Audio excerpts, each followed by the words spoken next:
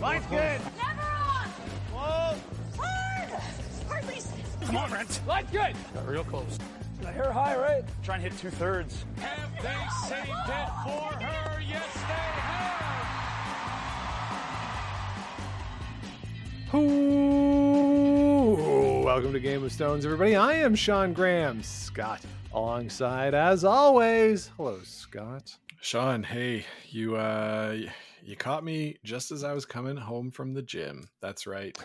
Working out hard, all sweaty. But if anybody sees these video clips for this episode, man, I apologize. I'm a little red in the face and my beard's all over the place. So, real humble brag there, Scotty. Yeah. That's what I was going for. Just ballpark figure. What do you think I can bench press? I don't know, about 315 pounds. No, I can't bench press that much, but yeah. So anyway, just apologies in advance for having to look at my face. And what were you doing at the gym today? What were you working on? Oh, we were doing some deadlifts, some pull-ups, then I don't know, a bunch of other stuff that doesn't have as fun sounding names, but yeah, I got a sweat on and it's good. Not hard to do in end of July here. No, but it was good. It was good. Yeah, easy to get a sweat on when you are sweating from walking from the car to the gym. It's easy to continue that once you start working out. Very true, Sean. I walk to the gym. Thank you very much. Better.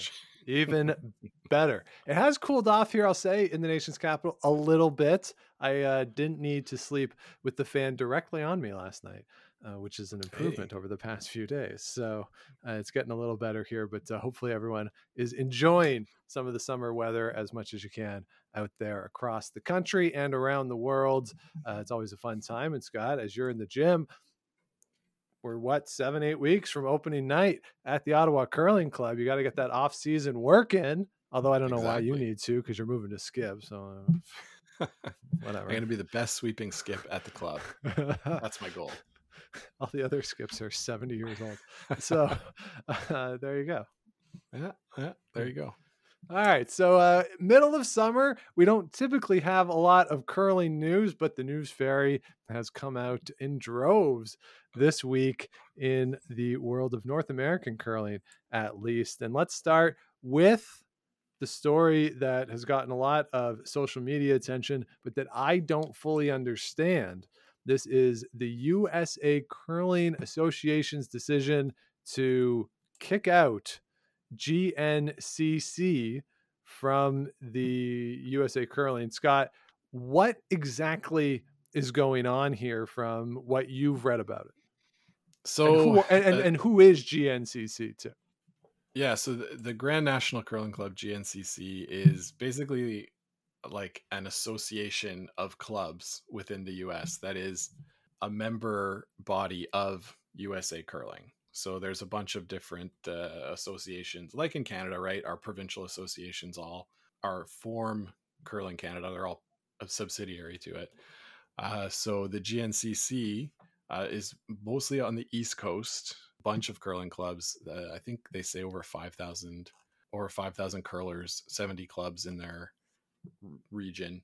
And they have been expelled by USA Curling. And from what I can understand, obviously I'm not an expert on this, and we will effort to get somebody on who can talk to it at a little more detail than we can, is that GNCC wasn't paying their membership fees to USA Curling during the pandemic because they didn't have any money because no one was curling. And because they weren't following the bylaw of paying the dues, then they were unanimously voted out of USA Curling. And the GNCC is a lot more focused on grassroots curling.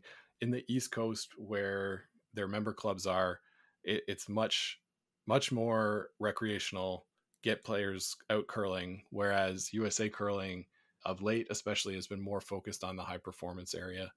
And so there's a balance to be struck between the two, but it seems like there's a bit of some friction between these two groups anyway, and that's how it went. So, like I say, we'll try to find a better person to talk to this than us, and if I'm misrepresenting at all, please let us know on social media, and we'll correct it. Yeah, we certainly want to get this right. We're not there. We don't know a lot of the specifics, but from what we've been able to ascertain, that the tension between GNCC and USA Curling is not new, and that GNCC, as you say, in terms of the fees, hasn't disbarred clubs who haven't paid the fees because they haven't been playing during the pandemic for a variety of reasons, not least of which is certain arena clubs just haven't been able to get ice time during the pandemic, or arenas have closed or whatever it is. So there's a lot going on there. As Scott says, we will endeavor to get somebody on to talk about it. I would not be surprised either at some point in the future, as this all plays out, if our friends over at Rocks Across the Pond perhaps wade into this as well. Certainly Jonathan has a lot of experience with USA Curling. Ryan is down there.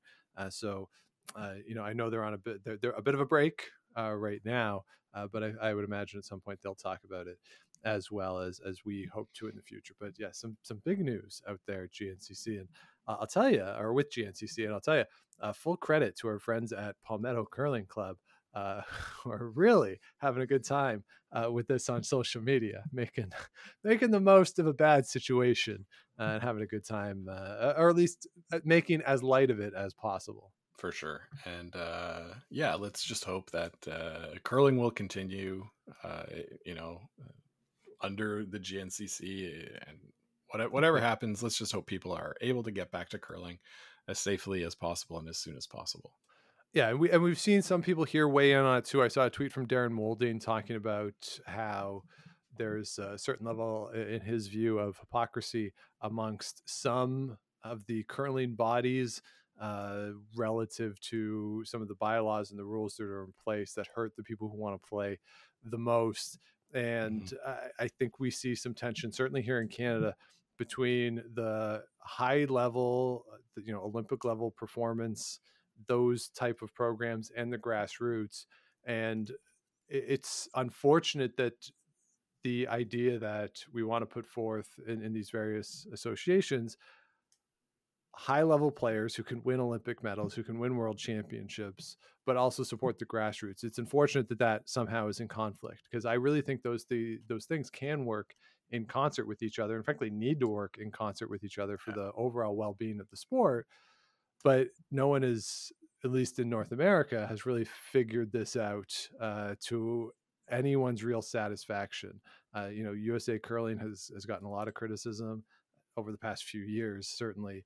And Curling Canada is, in their effort to try to walk this fine line, seems to be dissatisfying high-level players and a lot of the member associations across the country. So it's not easy, certainly, but these discussions are ongoing, and I'm sure we will see significant changes over the next few years to high-performance programs and how they relate to the grassroots game, and whether or not the two are related at all at some point, or if they're just completely separated out.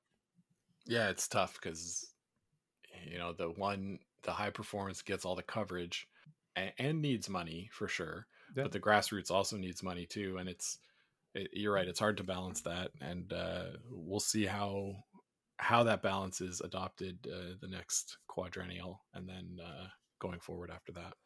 Yeah, because there are questions at play too. I think Justin, is it McKenney, or he's a CBC reporter in BC. He had a tweet yesterday about an abandoned curling club, and I saw it might have been Palmetto too. Said something about Canada has more abandoned curling clubs than the USA has curling clubs in general. But it is an issue in this country, certainly, that facilities are closing and memberships aren't increasing.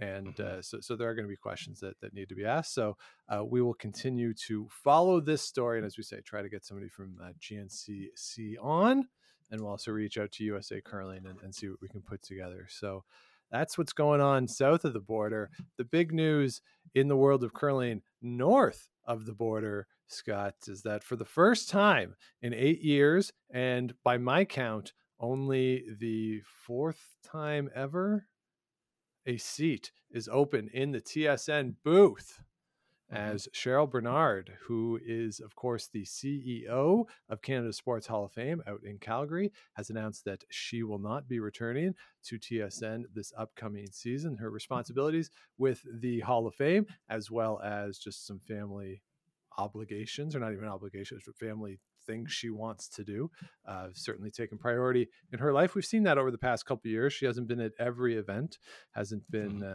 as present as Vic and Russ have been, and that makes sense when you're the CEO of a major organization that takes a lot of time out of your day. I think it was fortunate for Cheryl that the bubble was probably like a 5-minute walk from her office. That I think worked out quite nicely for her back in 2020. But Scott, what was your reaction to the news that Cheryl Bernard is going to be leaving our screens? Oh, I thought that's too bad. But like you say, she's not been there for every event. So, she was very good when she was in the booth with, brokering between Russ and Vic, which is in itself not an easy job, and provided some really good insight and a bit of a different perspective than we got from Linda before, who was her predecessor. So she was very good in the booth, very good on TV, very good with her colleagues. So it'll be a loss, and she'll be pretty tough to replace, I think. Yeah, and I think the real mark of how good Cheryl was as a broadcaster is that you really noticed when she wasn't there for those draws or events when she wasn't there. And I mean, with all due respect to Cheryl and to Team Scheidegger, when she was subbing in for Casey there in 2021, I really wanted them to lose so that Cheryl could get back into the booth, because it really was noticeable when she wasn't there. So it is certainly going to be a difficult job for whoever steps in. I really feel like they do need a third person in that booth. Vic and Russ on their own, I have no problem with them. And even together, they're fine. But having a buffer there has, I think, been demonstrated to be useful for them. So the question then leads to who is going to get that chair in the booth. And I tweeted this, Scott. Lineup changes are fine. Who's playing with who's going to go to the Olympics? Yeah, okay, we can all get all excited about that. This change, whoever they decide, is going to have so much more of an effect on my enjoyment of curling than anything the teams on the ice could do. Like, of all the lineup shuffles, this is the one I care the most about, and it's not even close. Well, this is every draw, right? This is always in your living room. Whereas, I might see the new Team Cooey, once a day. This broadcast team is going to be all the time, and it's going to be at every event going forward. So it is important that they get it right, but I wouldn't rule out, having a rotating chair for a year, right? We don't have to crown somebody right away. So Sean, who's your guess? Who is coming in? This is total guessing, by the way. We have absolutely no insight on who this is going to be. Part of this is, I think, who we might. Part of this, I think, is who we want this to be, or who we might want this to be. And I think when we're looking at that share, there's a couple things to keep in mind. The one criticism that you might have of Cheryl relative to what the booth was with Vic and Russ, a little skip centric, an inability at times to look at the game from a non-skip perspective. So do you want somebody who isn't a skip? I might say yes to that. I think one of the things that was great about Ray Turnbull is that he wasn't a skip, and he could certainly look at the strategy, but he had the perspective of a non-skip. And then just in terms of banter, he and Linda, of course, Linda being a skip, would go back and forth a little bit about who's more important, the front end or the back end, right? So that was fun. And just seeing the game from different angles. So I think that's part of it. I think you want somebody who is personable the curling broadcast booth is very different from like football or hockey or basketball, where action is always going there and you're always breaking down what's going on. In curling, there's more storytelling, there's more banter, it's more baseball like, and that there's time to fill where you can chat. Yeah. So you want somebody who's going to be comfortable. The chemistry is going to have to be there with Vic and with Russ. So with all of those factors in play, my mind initially went to Jill Officer, arguably the best second ever. She has some TV experience. And what makes it for me is that she was so good with the crowd through her career. Even during high pressure games, she would engage with the crowd. I remember Continental Cups when people would have their headphones in and listening to the broadcast, that she had a lot of fun with that. And she would really try to egg on the crowd, engage with folks. So to me, that is who I initially thought of as a really good person who could fit into that booth. But what's your thoughts? Yeah, honestly, yes. She was the first one I thought of too. Obviously, we've talked on this show before that Chelsea Carey would be amazing. She's very frank and has a lot of experience and is very, very knowledgeable in the game, but she's still playing. Yeah. So unfortunately, I don't think that's going to happen. There was also another player who just retired or took a step back in Joanne Courtney, who's great on social media, which might be something that TSN is looking for, to try and reel in some of the younger viewers. Yeah. I mean, hey, she could do a push-up challenge against Russ. Yeah. I wonder who would win. See how that goes. But like she is quite good on TikTok and Instagram, and that's not something that I think is important, but it is something that could be important to decision makers. How she was in the booth, I didn't really mind it during the Olympics. That was a really tough assignment, being in a booth sort of split, so you can't even see the people you're working with, calling games remotely.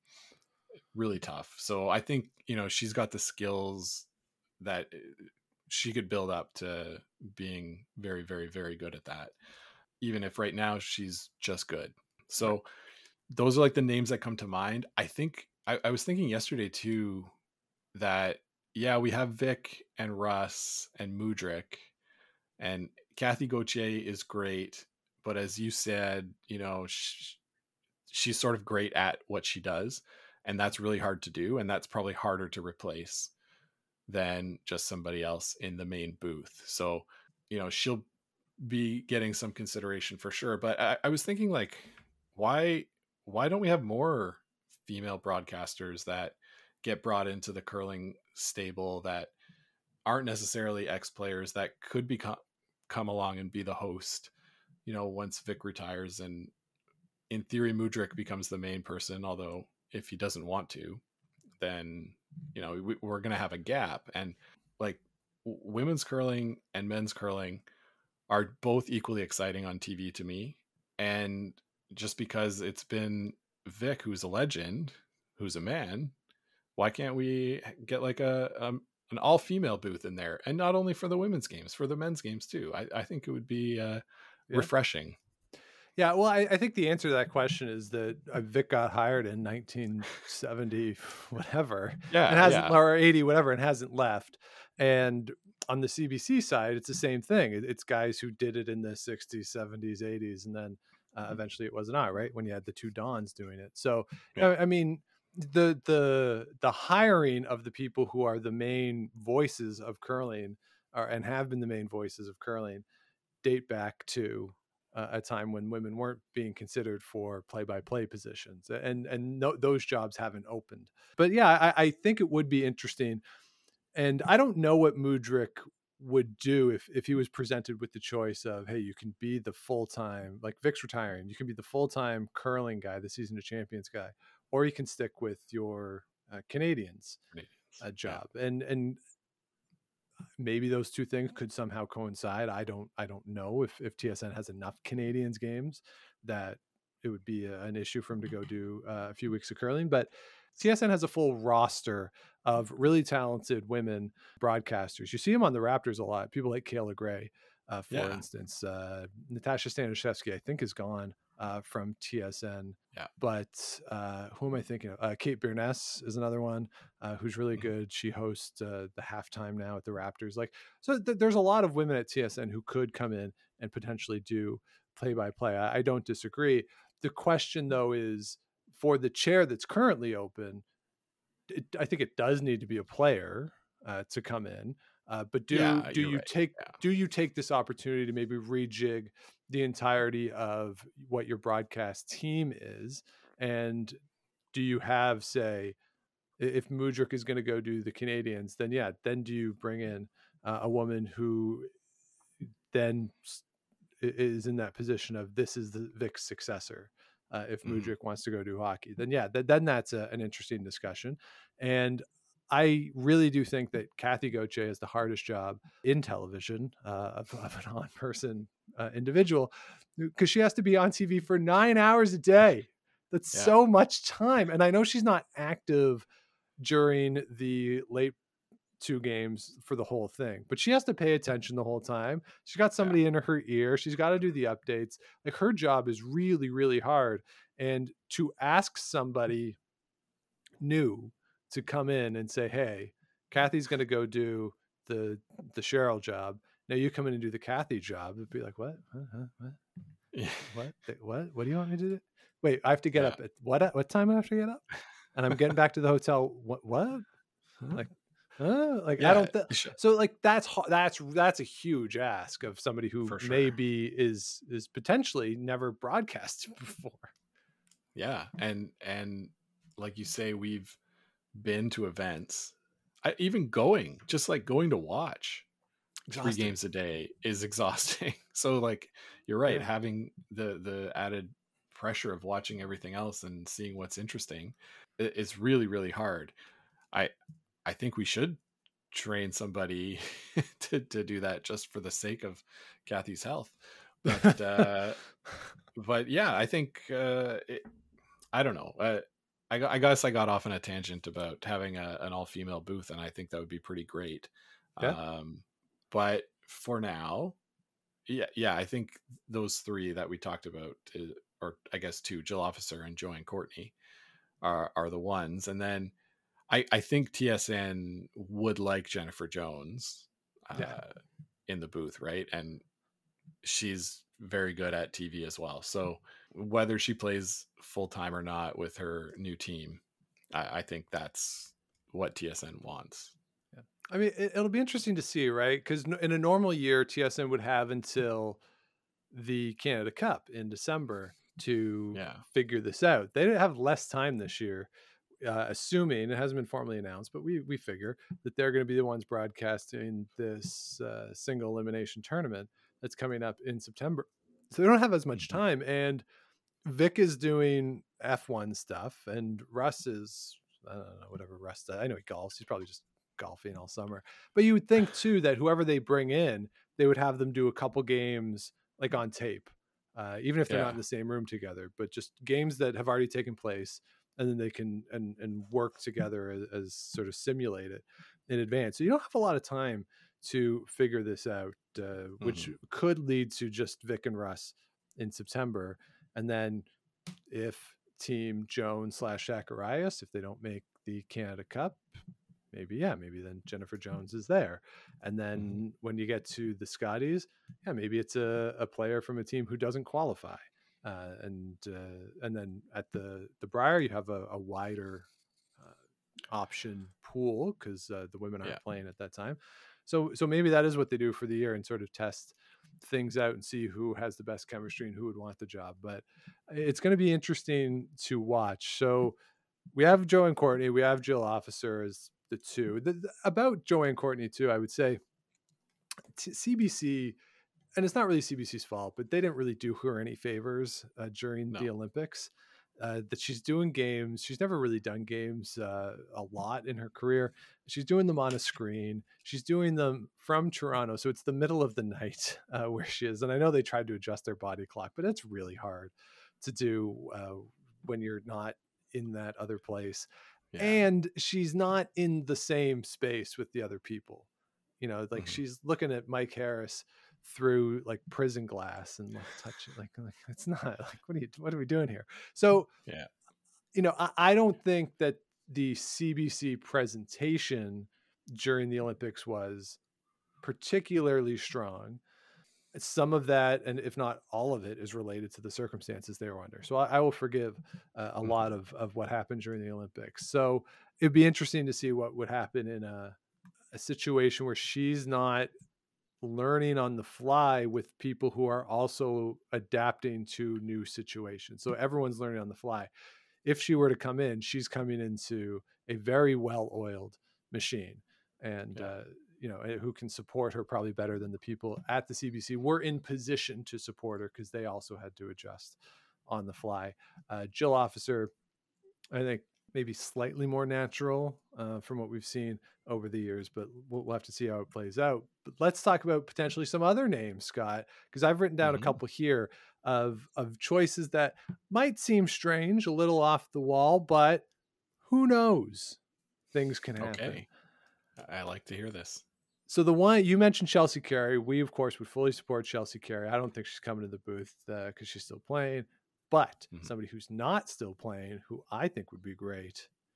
I don't know if there's enough oxygen between Russ and Heather Nedohin.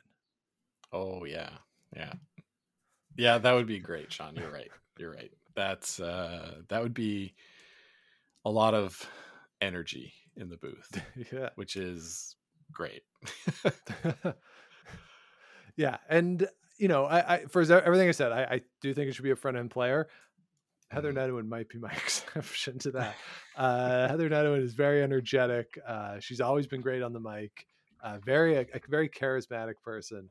The problem potentially would be, could she learn to not curse as much? She's broadcasting. Who knows? I don't know. Yeah, who knows?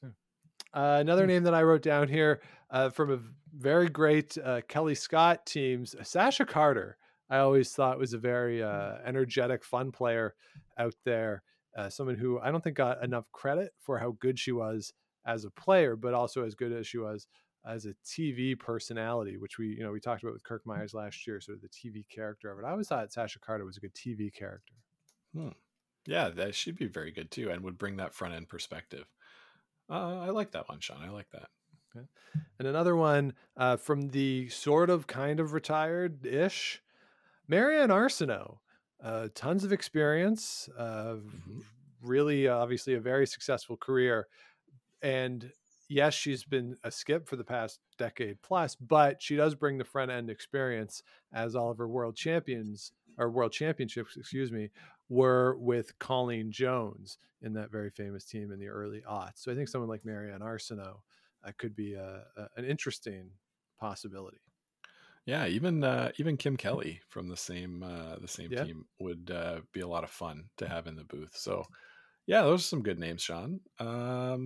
Anybody else? No, those are the ones that I had written down. Okay. That initially came to mind. It's interesting, Scott, to think, like, as I was thinking about this yesterday, like, for as much as I love front end players, and I think front end players need more recognition and respect, it's hard to remember a lot of them from like 20 years ago, right? Like, well, you're right, Sean. There's one that we did forget, and it's of course Steph Mumford Nee Ledrew. But she's playing again. She's back on a team. Well, give her the contract. See how much. She's good. I mean, she was great when she did the juniors. Yeah, she was really great. Really good. Yeah. Yeah. So come on back, Steph. Yeah. Maybe. Yeah. We'll see. The other one, I mean, Dawn McEwen just retired, but this job involves talking on the mic, which was never. I mean, Dawn McEwen, in the very few interactions I've had with Dawn McEwen, they've been very pleasant, and she certainly comes across as a wonderful woman, but she never really seemed to seek out the limelight. I think that's fair to say. So I don't know how much she would be interested in a broadcasting job. I think she would be very very perceptive if she did it. I think she'd have really good insights into the game because she really seems like somebody who, whenever she did talk during a game, you'd be like, oh yeah, I didn't notice that. Yeah, like, and certainly in terms of the sweeping, the strategy, the runs in the ice, like I think she'd be very good given all of her knowledge. But again, based off of her career as what we saw on TV, I don't know if she'd want to take that on. Yeah. Sorry, I was just looking at Steph's Instagram, and she put out a little video about it, about the announcement. Okay. Perhaps I can be of some assistance. So there you go, Sean. All right. She'd sign the check or sign the contract and take the money. Take the money and run. That's what I say. All right. Well, there you go. Team English, you need a new player. Look out. Yeah. So there you go. So who did we miss? Who might you want to see? And what is the most important to you as a television personality? Could we see some poaching potentially from the Sportsnet crew? Probably not. But maybe. Who knows? Joan McCusker? I don't know. That's really the only person they have. That's the only full-time woman they have on the Sportsnet crew, right? Is Joan? Do they have another one? Yeah. I don't think they have another one. No. Yeah. So maybe. That's it. But probably not. Yeah. So yeah, there you go. So that's our thoughts on the big change over at TSN Curling. Let us know who you might want to hear on the calls as we head into a new season of Champions. And as we say, we will also endeavor to learn more and more about what's going on in the United States. So there you have it. A little news from the news fairy here in the middle of July, as we thank you all for joining us. But that'll be it. So if you haven't subscribed yet, please do. Wherever you get your podcasts, your likes, ratings, comments, all that other good stuff helps other people find the show, keeps us growing. Head on over to GameOfStonesPod.com. All of our past episodes under the podcast tab. Of course, we also have the merch. All proceeds to the Sandra Schmirler Foundation and to Food Banks Canada. If you're watching or watched any of the clips from this, I'm wearing one of the t-shirts that are available on the site with proceeds to Food Banks Canada. We, of course, match those. And if you want to reach out, let us know what you want to hear on the show. GameOfStonesPod@gmail.com, at Game of Stones Pod, Instagram and Twitter, and Game of Stones Podcast on Facebook. And I think that's going to be that. So, Scott, it's the middle of July. You saw Hamilton last week at the National Arts Center. I saw it last night, also at the National Arts Center. And Yes. Was it everything you dreamed it would be? Sean, it was really, really, really good. And I thought all of the actors were great.